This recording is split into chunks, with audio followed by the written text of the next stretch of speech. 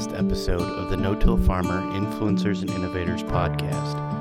I'm Brian O'Connor, lead content editor for No-Till Farmer. The Andersons sponsors this program, which features stories about the past, present, and future of no-till farming. I encourage you to subscribe to this series, which is available on iTunes, Google Podcasts, Spotify, SoundCloud, Stitcher, and TuneIn Radio. Subscribing will allow you to receive an alert about upcoming episodes as soon as they are released. I'd like to take a moment to thank the Andersons for supporting our No-Till Farmer Influencers and Innovators podcast series. A nutrient management program is essential to maximize crop productivity and yields. Providing the right nutrients at the right time throughout the growing season is key. The Andersons high-yield programs make it easy to plan a season-long approach for many row and specialty crops. Visit andersonsplantnutrient.com/high-yield to download the high-yield programs and get instant product recommendations for corn, soybeans, wheat, potatoes, and more. For this edition of the No-Till Farmer Influencers and Innovators podcast, we're heading underground. We're going deep, under the soil surface, to concentrate on one of the major benefits of no-tilling when it comes to improving soil health. Today's agenda is worms. Earthworms, redworms, nightcrawlers, and other kinds of worms, and the impact they have on no-tilled soils. Forgive me for saying so, but Eileen Kladivko, an agronomy professor at Purdue, has worms on the brain. She's addressed the topic as a National No-Tillage Conference speaker, where attendees have come to think of her as the godmother of worms. Eileen's other areas of expertise involve soil physics, soil biology, and soil management. Her specific research topics include tile drainage and water quality, the interactions between earthworms, soil management, and soil physical properties. Here's Frank's fascinating and wormy conversation with Eileen.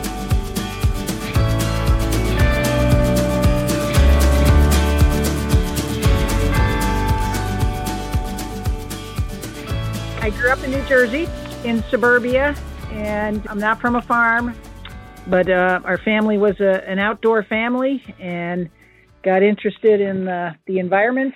And right before my senior year in high school, my dad got transferred to Ohio, so I actually graduated from high school in Ohio, and the environmental movement was really starting when I was in high school, so I got interested in the environment, and Purdue had a program in environmental science, brand new program. And so that's actually, I came to Purdue for my bachelor's degree in environmental science.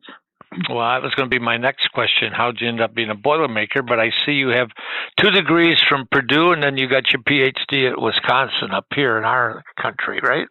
That is correct. Yep. Yeah. So I did my bachelor's was in environmental science at Purdue, and then I needed to take some ag electives, and the first ag elective I took was a soils class, and I just really fell in love with it. And so that's how I got more and more into soils. We're going to have some fun today. We're going to talk about earthworms, and I know you did some early research on it, and you haven't done so much lately, but it seems to me, I've been around no-till forever, it seems like earthworms were more important and in the limelight 30, 40 years ago than they are today. Do we just tend to take them for granted today?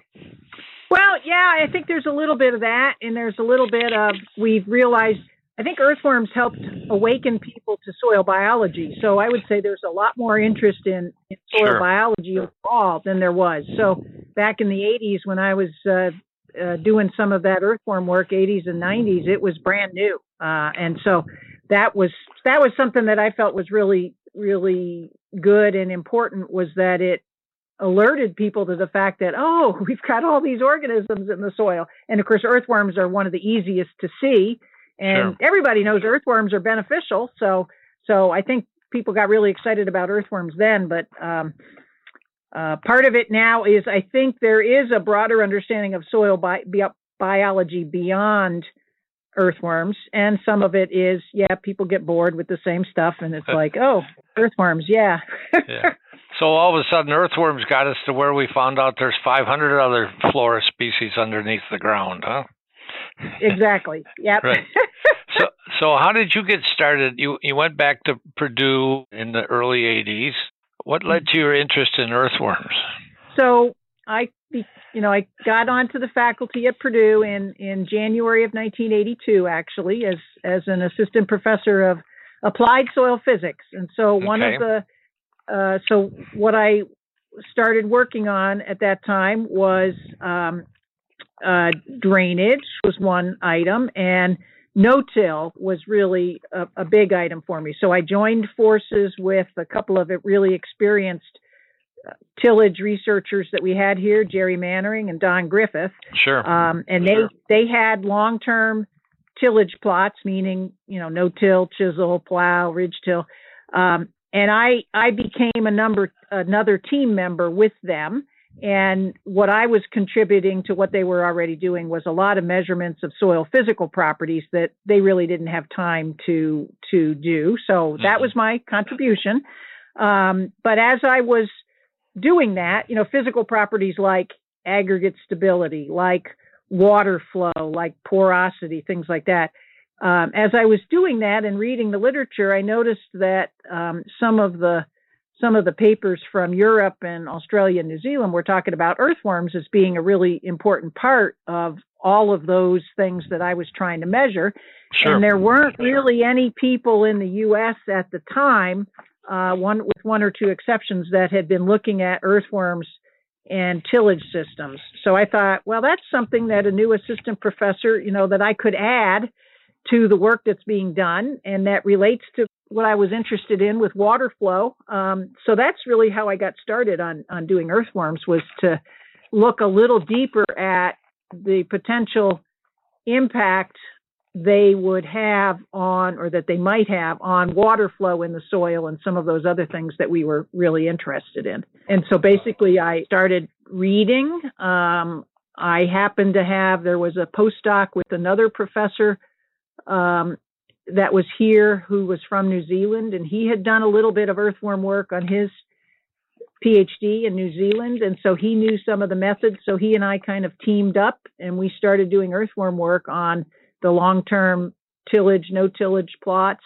And, I met some of the earthworm specialists, went to a conference in Europe where was a whole earthworm conference, and learned a lot more about earthworms from that conference as well. So, but basically it was, yes, other countries have discovered that earthworms are really important. We haven't really looked at it here in no-till situations, and so I wonder whether they're important here, was kind of the genesis of it.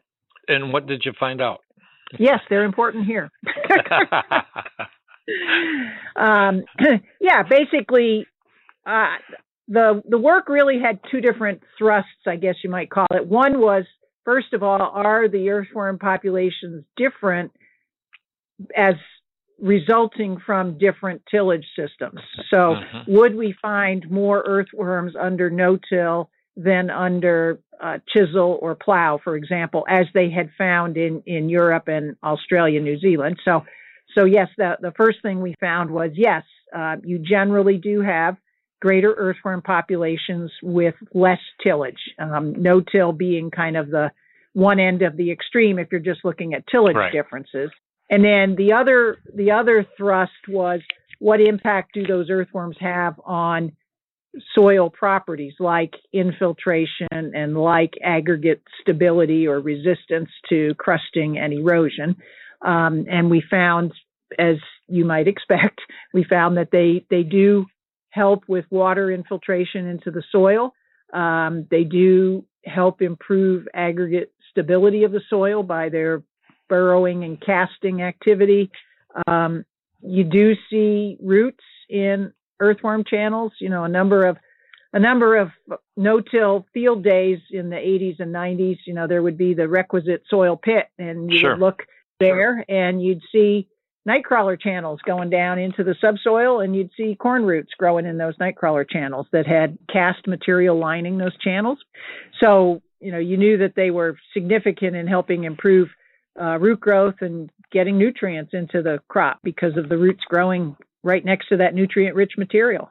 In a ballpark figure, how many more earthworms can you expect in no-till than you can in other tillage systems? Well, that of course depends where you're starting out Sure. from. Sure. But I usually think if we're not in a pasture or something like that, if we're in a corn soybean or corn soybean wheat rotation with no-till, you might have 100 to 200 redworms, not the night crawlers, per square meter, whereas with a tilled system it may be down more like 50. So you could double or more depending on how low the tilled system is. Night crawlers are not very prevalent at all in tilled systems unless they're very heavily manured.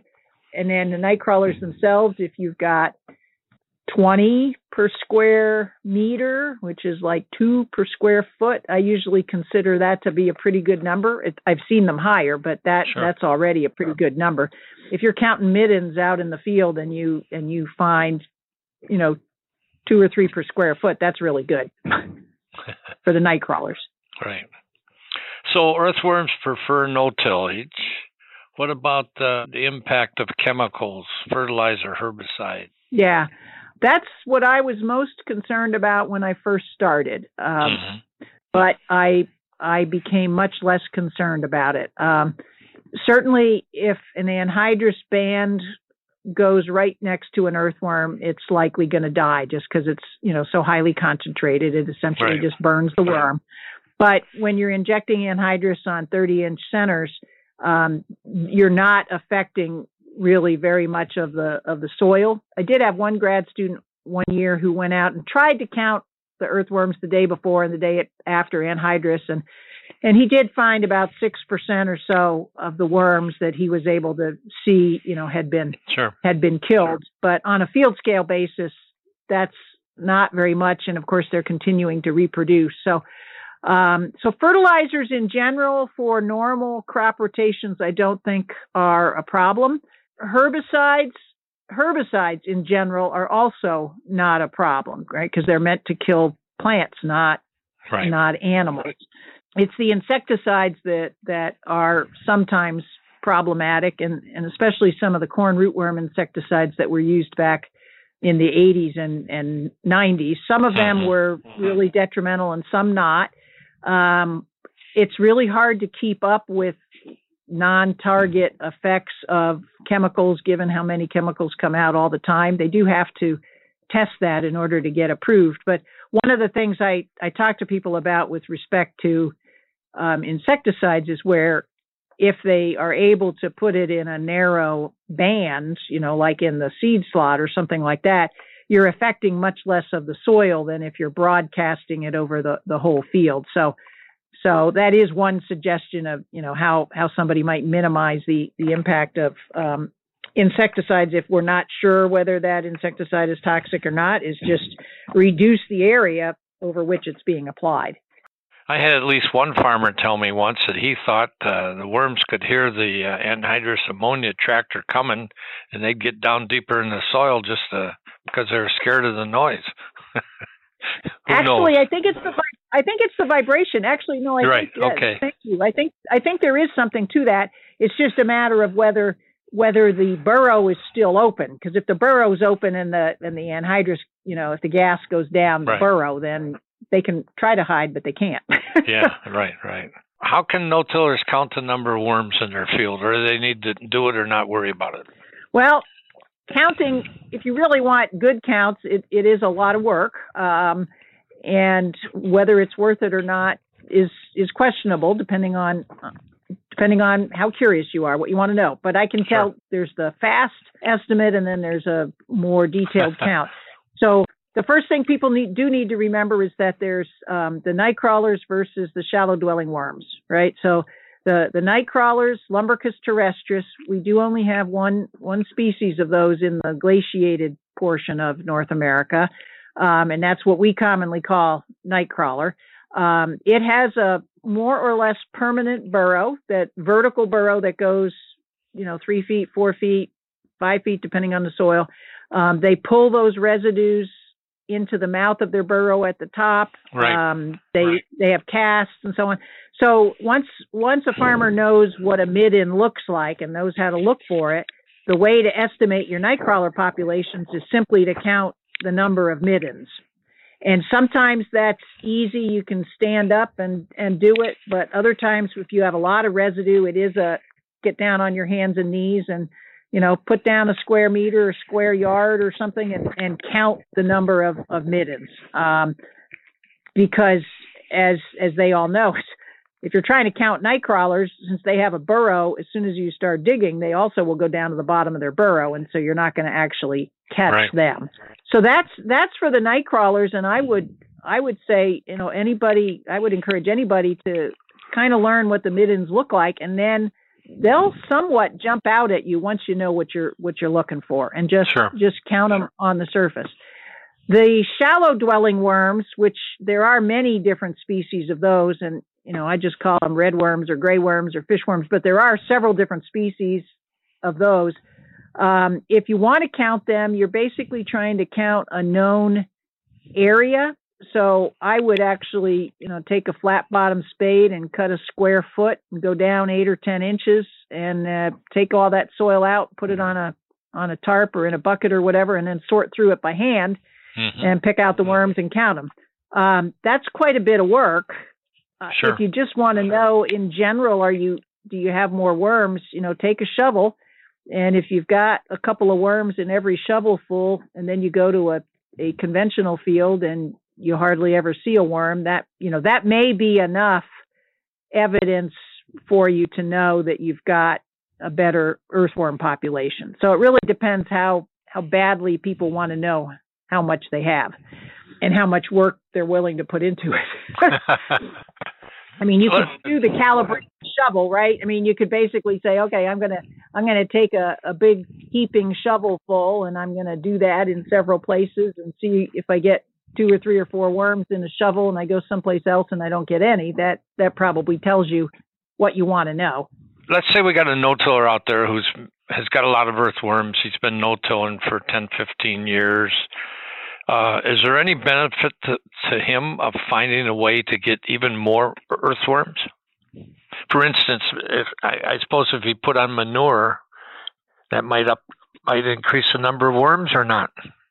Yeah, basically, the earthworm populations, I think, are limited in our northern climates by 2 things. One is the cover, and the other is food. So the no-till is providing, first and foremost, it's providing essentially a mulch cover. So it keeps the soil from drying out as fast in the spring, and it keeps the soil from freezing as fast in the late fall or winter.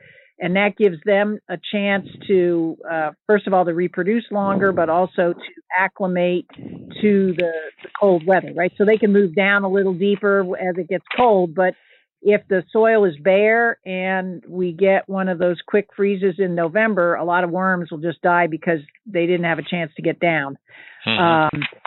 So that's the first thing. But then to increase the populations further, food is really important. So that might mean applying manure. It might mean growing cover crops. I mean, growing cover crops is another way where we're basically providing more food for them. And I do know a number of farmers who, talk to me about, my worms are so hungry, I got to plant cover crops so that I can still have more residue on my soil surface because they're eating up all my crop residue, and I need to give them more food. So, I don't think I think adding more food to get more worms will also get more of those other soil organisms that I mentioned at the beginning, right? So anytime that we can either add organic matter like manure or grow organic matter like growing cover crops, I think is going to help the overall soil biology, not just the worms.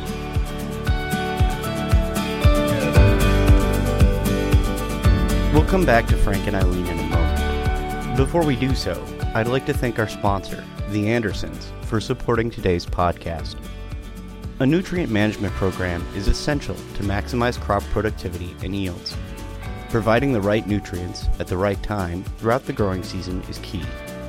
The Andersons' high-yield programs make it easy to plan a season-long approach for many row and specialty crops. Visit andersonsplantnutrient.com/high-yield to download the high-yield programs and get instant product recommendations for corn, soybeans, wheat, potatoes, and more. Before we get back to the conversation, here's Frank Lessiter with a reporter's notebook fact about this interview. In my conversation with Eileen, I failed to ask one question that I jotted down in my notebook. It was about a recent award she had received called the Purdue Agricultural Spirit of the Land Grant Mission Award. This award's purpose is to recognize faculty members at Purdue for their excellence in integrating and promoting the core mission of discovery, engagement, and learning. The award highlights Eileen's research and teaching work over the years that has benefited agriculture, both nationally and internationally. This is an award that should be one of the highlights of her long-term career at Purdue. A very much deserved award and an honor she can be very proud of having earned. And now we'll get back to the conversation.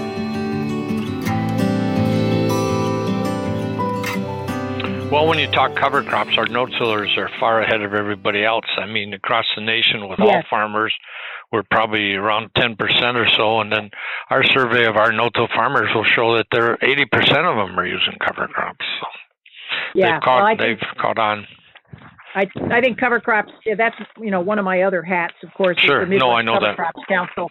And so, I definitely think cover crops are great for improving soil health and soil biological activity. Let's go back to some of your early research, and I'm going to lead you into something else here. How did ridge-till earthworm numbers compare to no-till? Ridge-till was pretty good, but was not quite as good as no-till.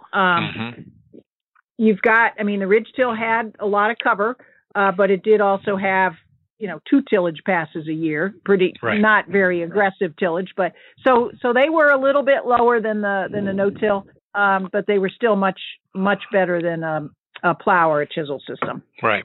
Well, I'm going to lead you into my next question because we got strip till today, and you look back at what we were doing with ridge till, and we're doing some of these same things in strip till. So how will earthworm numbers be in strip till? I would think they would be fairly similar to the ridge till in the sense of they're going to be less than no-till, but they're certainly going to be much greater than in a chisel or a plow system for sure. Would the building berms in the fall affect these earthworm populations or not? Well, again, they have residue. There's still parts of the field that are residue covered. So we actually found in the ridge system, my grad student who did a more detailed study of that found, as you expect as soon as you say it, right, that they're actually concentrated under the residue parts of the field and less rather than the berms, right? Yeah, right. So I think that would be the same thing, is that they tend to move there. Different earthworm species from north to south, they the same, or they don't matter, or what? North to south within the glaciated parts of North America or across all the U.S.? I'm going to let you tell me which. Yeah, okay. Well, I have very little, I have no experience in the South. Okay, sure. So within so the main difference, first of all, is the glaciated part of North America versus the never glaciated part. Okay, and so I don't really have strong. I have no experience. I have a little bit of knowledge as far as below the glacial line. Within the glacial line in agricultural fields, the species are pretty similar because most of them actually arrived with European settlers in rootstock and so on. So we have species that mostly are associated with Europe in our agricultural areas north of the glacial line. I don't worry too much about the different species, other than I want to know, is it a deep burrower, the night crawler, or is it a shallow dwelling worm? But within the shallow dwelling worms, there's, like in Indiana, we've got 3 or 4 or maybe 5 species. They all are, at least at the level that I'm interested in from a practical agricultural standpoint, they're all pretty similar in what they actually do. So I just want to know, is it a deep burrower or a shallow dweller? The ones that are south of the glacial line, there are many other species, but I can't speak real Sure. knowledgeably about any details about them. Well, I remember at one of the no-till conferences, Dwayne Beck talking about some 18-inch worms from South Africa that nobody had seen before. He had some pictures of them. In the U.S.? No, he had them in the U.S.? No, he had them. You know, the question came up, should you bring them into the U.S. or not? Oh, no, I wouldn't do that. No, I don't think anybody did. Yeah, no, actually, I did part of a sabbatical in Australia back 20 years ago, and Australia has some, it actually gave me a nightmare one night, I think, but it had like 3 or 4 foot long worms that are almost an inch in diameter. So they're really more the size of a snake. Mm-hmm. But it's an earthworm species that they have there. And when I went on sabbatical, I asked one of the guys, can you tell me where I can go see one of those? And he said, no, I can't, because they're not, basically they're not very common. They're very difficult to find, because obviously they're not in agricultural areas. Any amount of tillage would destroy their habitat. And he said he had a student one time that was trying to do her thesis on it and ended up not being able to find enough of them to be able to do that. So right. Let's say, you're doing chisel plowing or field cultivator and you got a compaction problem. Mm-hmm. If you go to no-till, can the worms help you with that compaction problem or not? The worms could help with a compaction problem up to a point, right? Okay. So if it's really, really severe, they're not going to be able to go through it either. Mm-hmm. So it still may require an implement to break up some of that compaction, and then the worms could potentially help with not reforming that compaction. Right. But there's a limit to how much they can dig through as well. Yeah. I remember years ago people were talking about maybe we ought to buy worms and seed our fields, and I've had people tell me they'd be riding with Jim Kinsella down at Lexington, Illinois, and he'd stop and pick up worms off the road after a rain and toss them out in the field. But I don't think seeding worms ever caught on.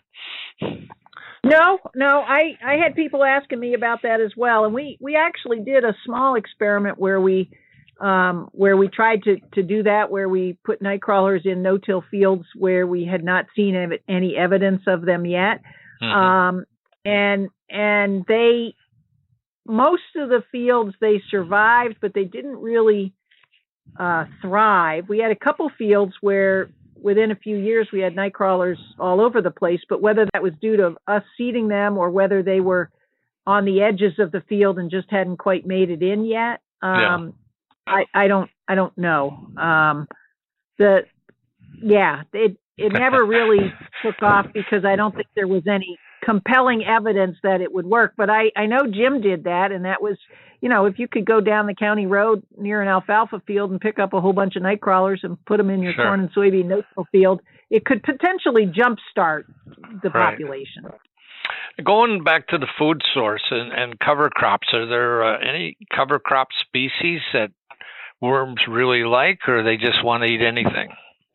Well, they'll kind of eat anything, but in general, legumes are probably preferred because they're just a richer food source. So legumes as opposed to just a grass. So just cereal rye is probably not going to increase the populations as much as if you had a crimson clover or something like that. But there's the quality and there's the quantity, right? So it depends on, a lot of times, certainly in a corn soybean system, we can't get cover crop legumes to give us very much biomass and fit within that timing. If you've got wheat in your rotation, then you got more time for a clover to really get well established. So then it may have more of an impact. But yeah, food preference wise, they would definitely prefer a legume to just a grass or cereal.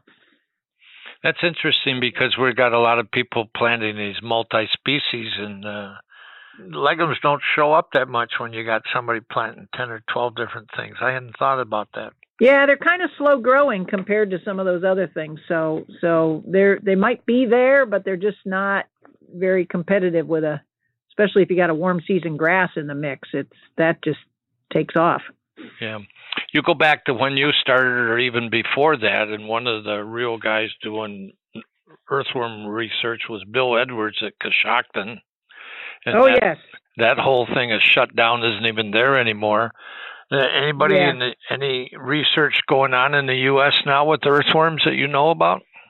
Actually, I think there's a fair amount that's going on. It's not with the tillage folks so much as some of the soil biology. I haven't kept up with the details of it, but I think the Georgia group is still, the soil ecology group down there is still doing some, and I think there are some scattered studies around, but not stuff that you'd see so much in the no-till research circles. Right. For years we've said that no-till has kept sediment on the ground. We've reduced erosion, but now there's some work done or some talk that these earthworm holes could lead to more chemicals running off the fields. What do you think? Well, if an earthworm channel is open at the soil surface and you spray a chemical on the soil surface and then you get a big rain, then yes, there's a chance that the earthworm channel will carry whatever material that is down to the bottom of the earthworm channel. Yeah. On the worst case scenario, the earthworm channel will get it into the soil and deeper than what we would want it. There's a bit of it's always more complicated, of course. Sure. One is I'd still rather have it go into the soil than run off the soil. Right. Because at least if it goes into the soil, it has a chance to maybe be absorbed or caught by some of the soil particles.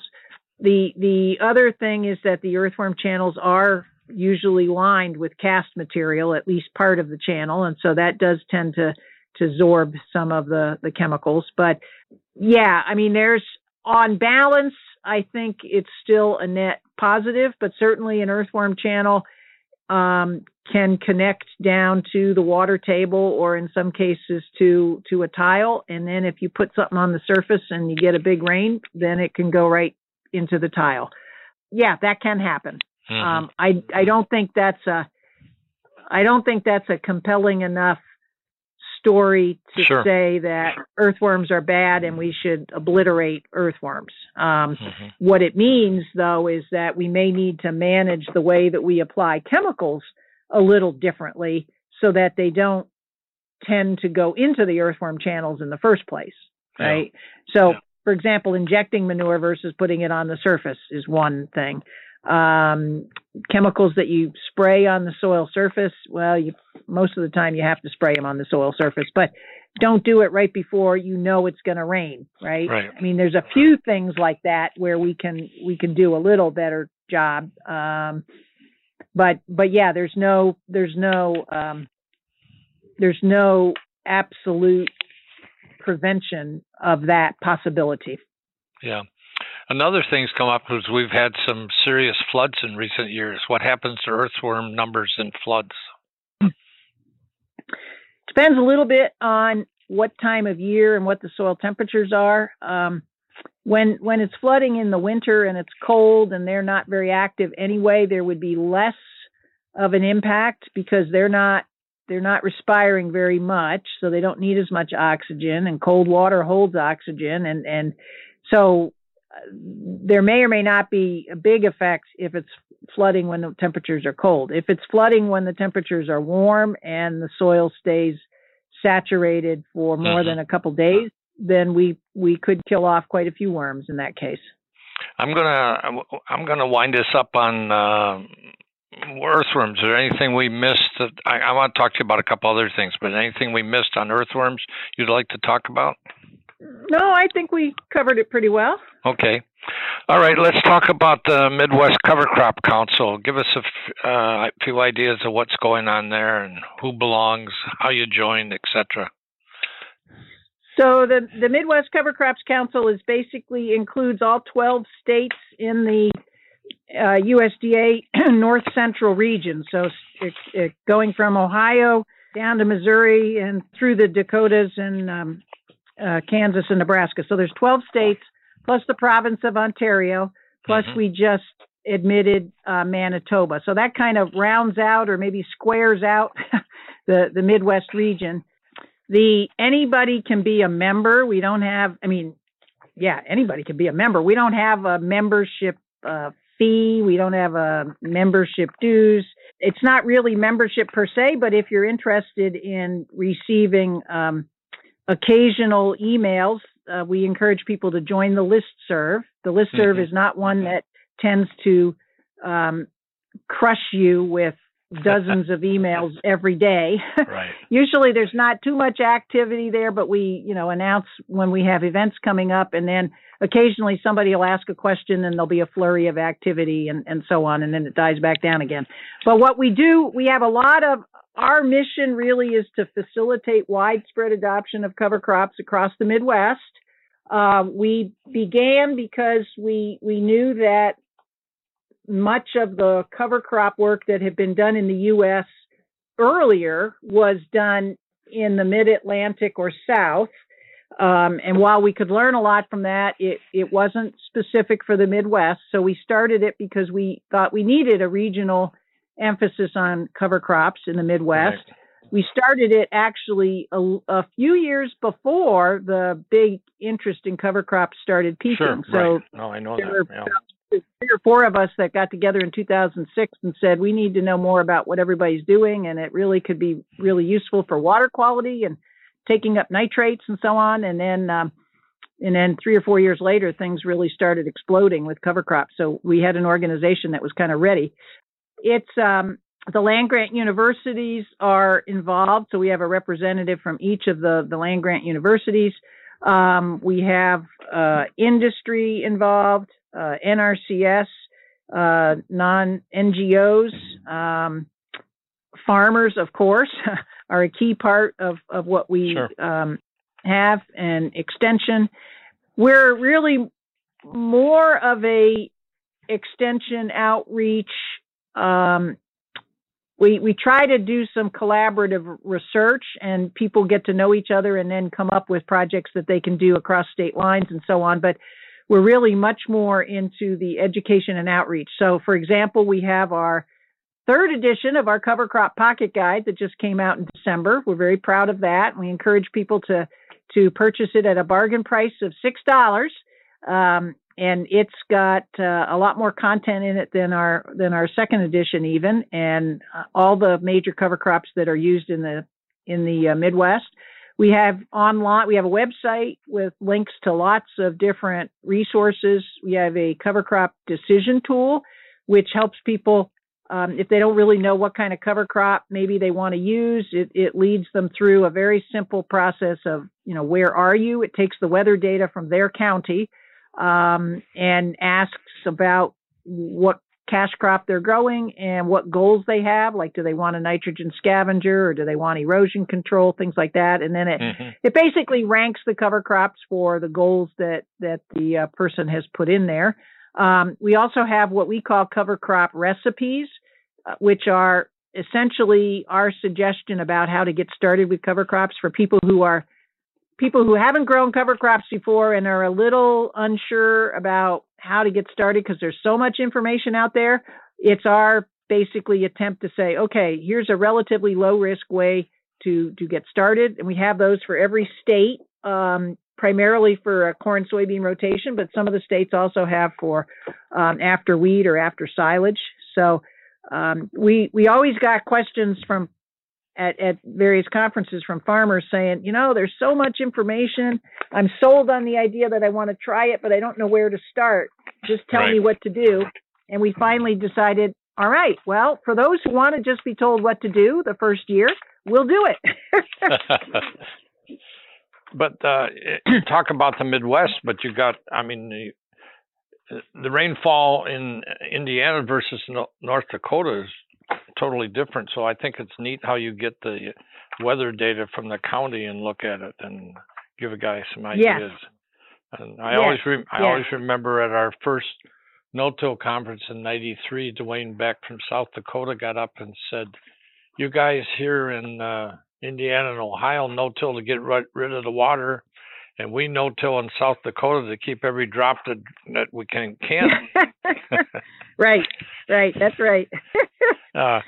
The other thing I remember is I'm a lot older than you are. I like to tell people I'm as old as dirt. But when I was growing up on the farm north of Detroit, 40 miles, my dad we used cover crops, and I can remember him seeding clover in the fall as a cover crop in the late 40s, and then it seemed to get away from us when we got commercial fertilizers and herbicides coming, and then it came back in the last few years. But yeah, I think that is part of what happened is that commercial fertilizer came in, and then a lot of folks got away from like the small mixed farms, so they didn't have livestock, so then they didn't have a reason to grow anything that was like a forage. So that I think was unfortunate in what it did to soil health. Right. It's been great. But I'll let you go. Have a great Easter, and we'll put this up in a week or two, and I'll alert you when you put it up. If you want to, however you want to take it and put it anyplace else is fine. Okay, super. Thanks. It was very nice talking with you, Frank.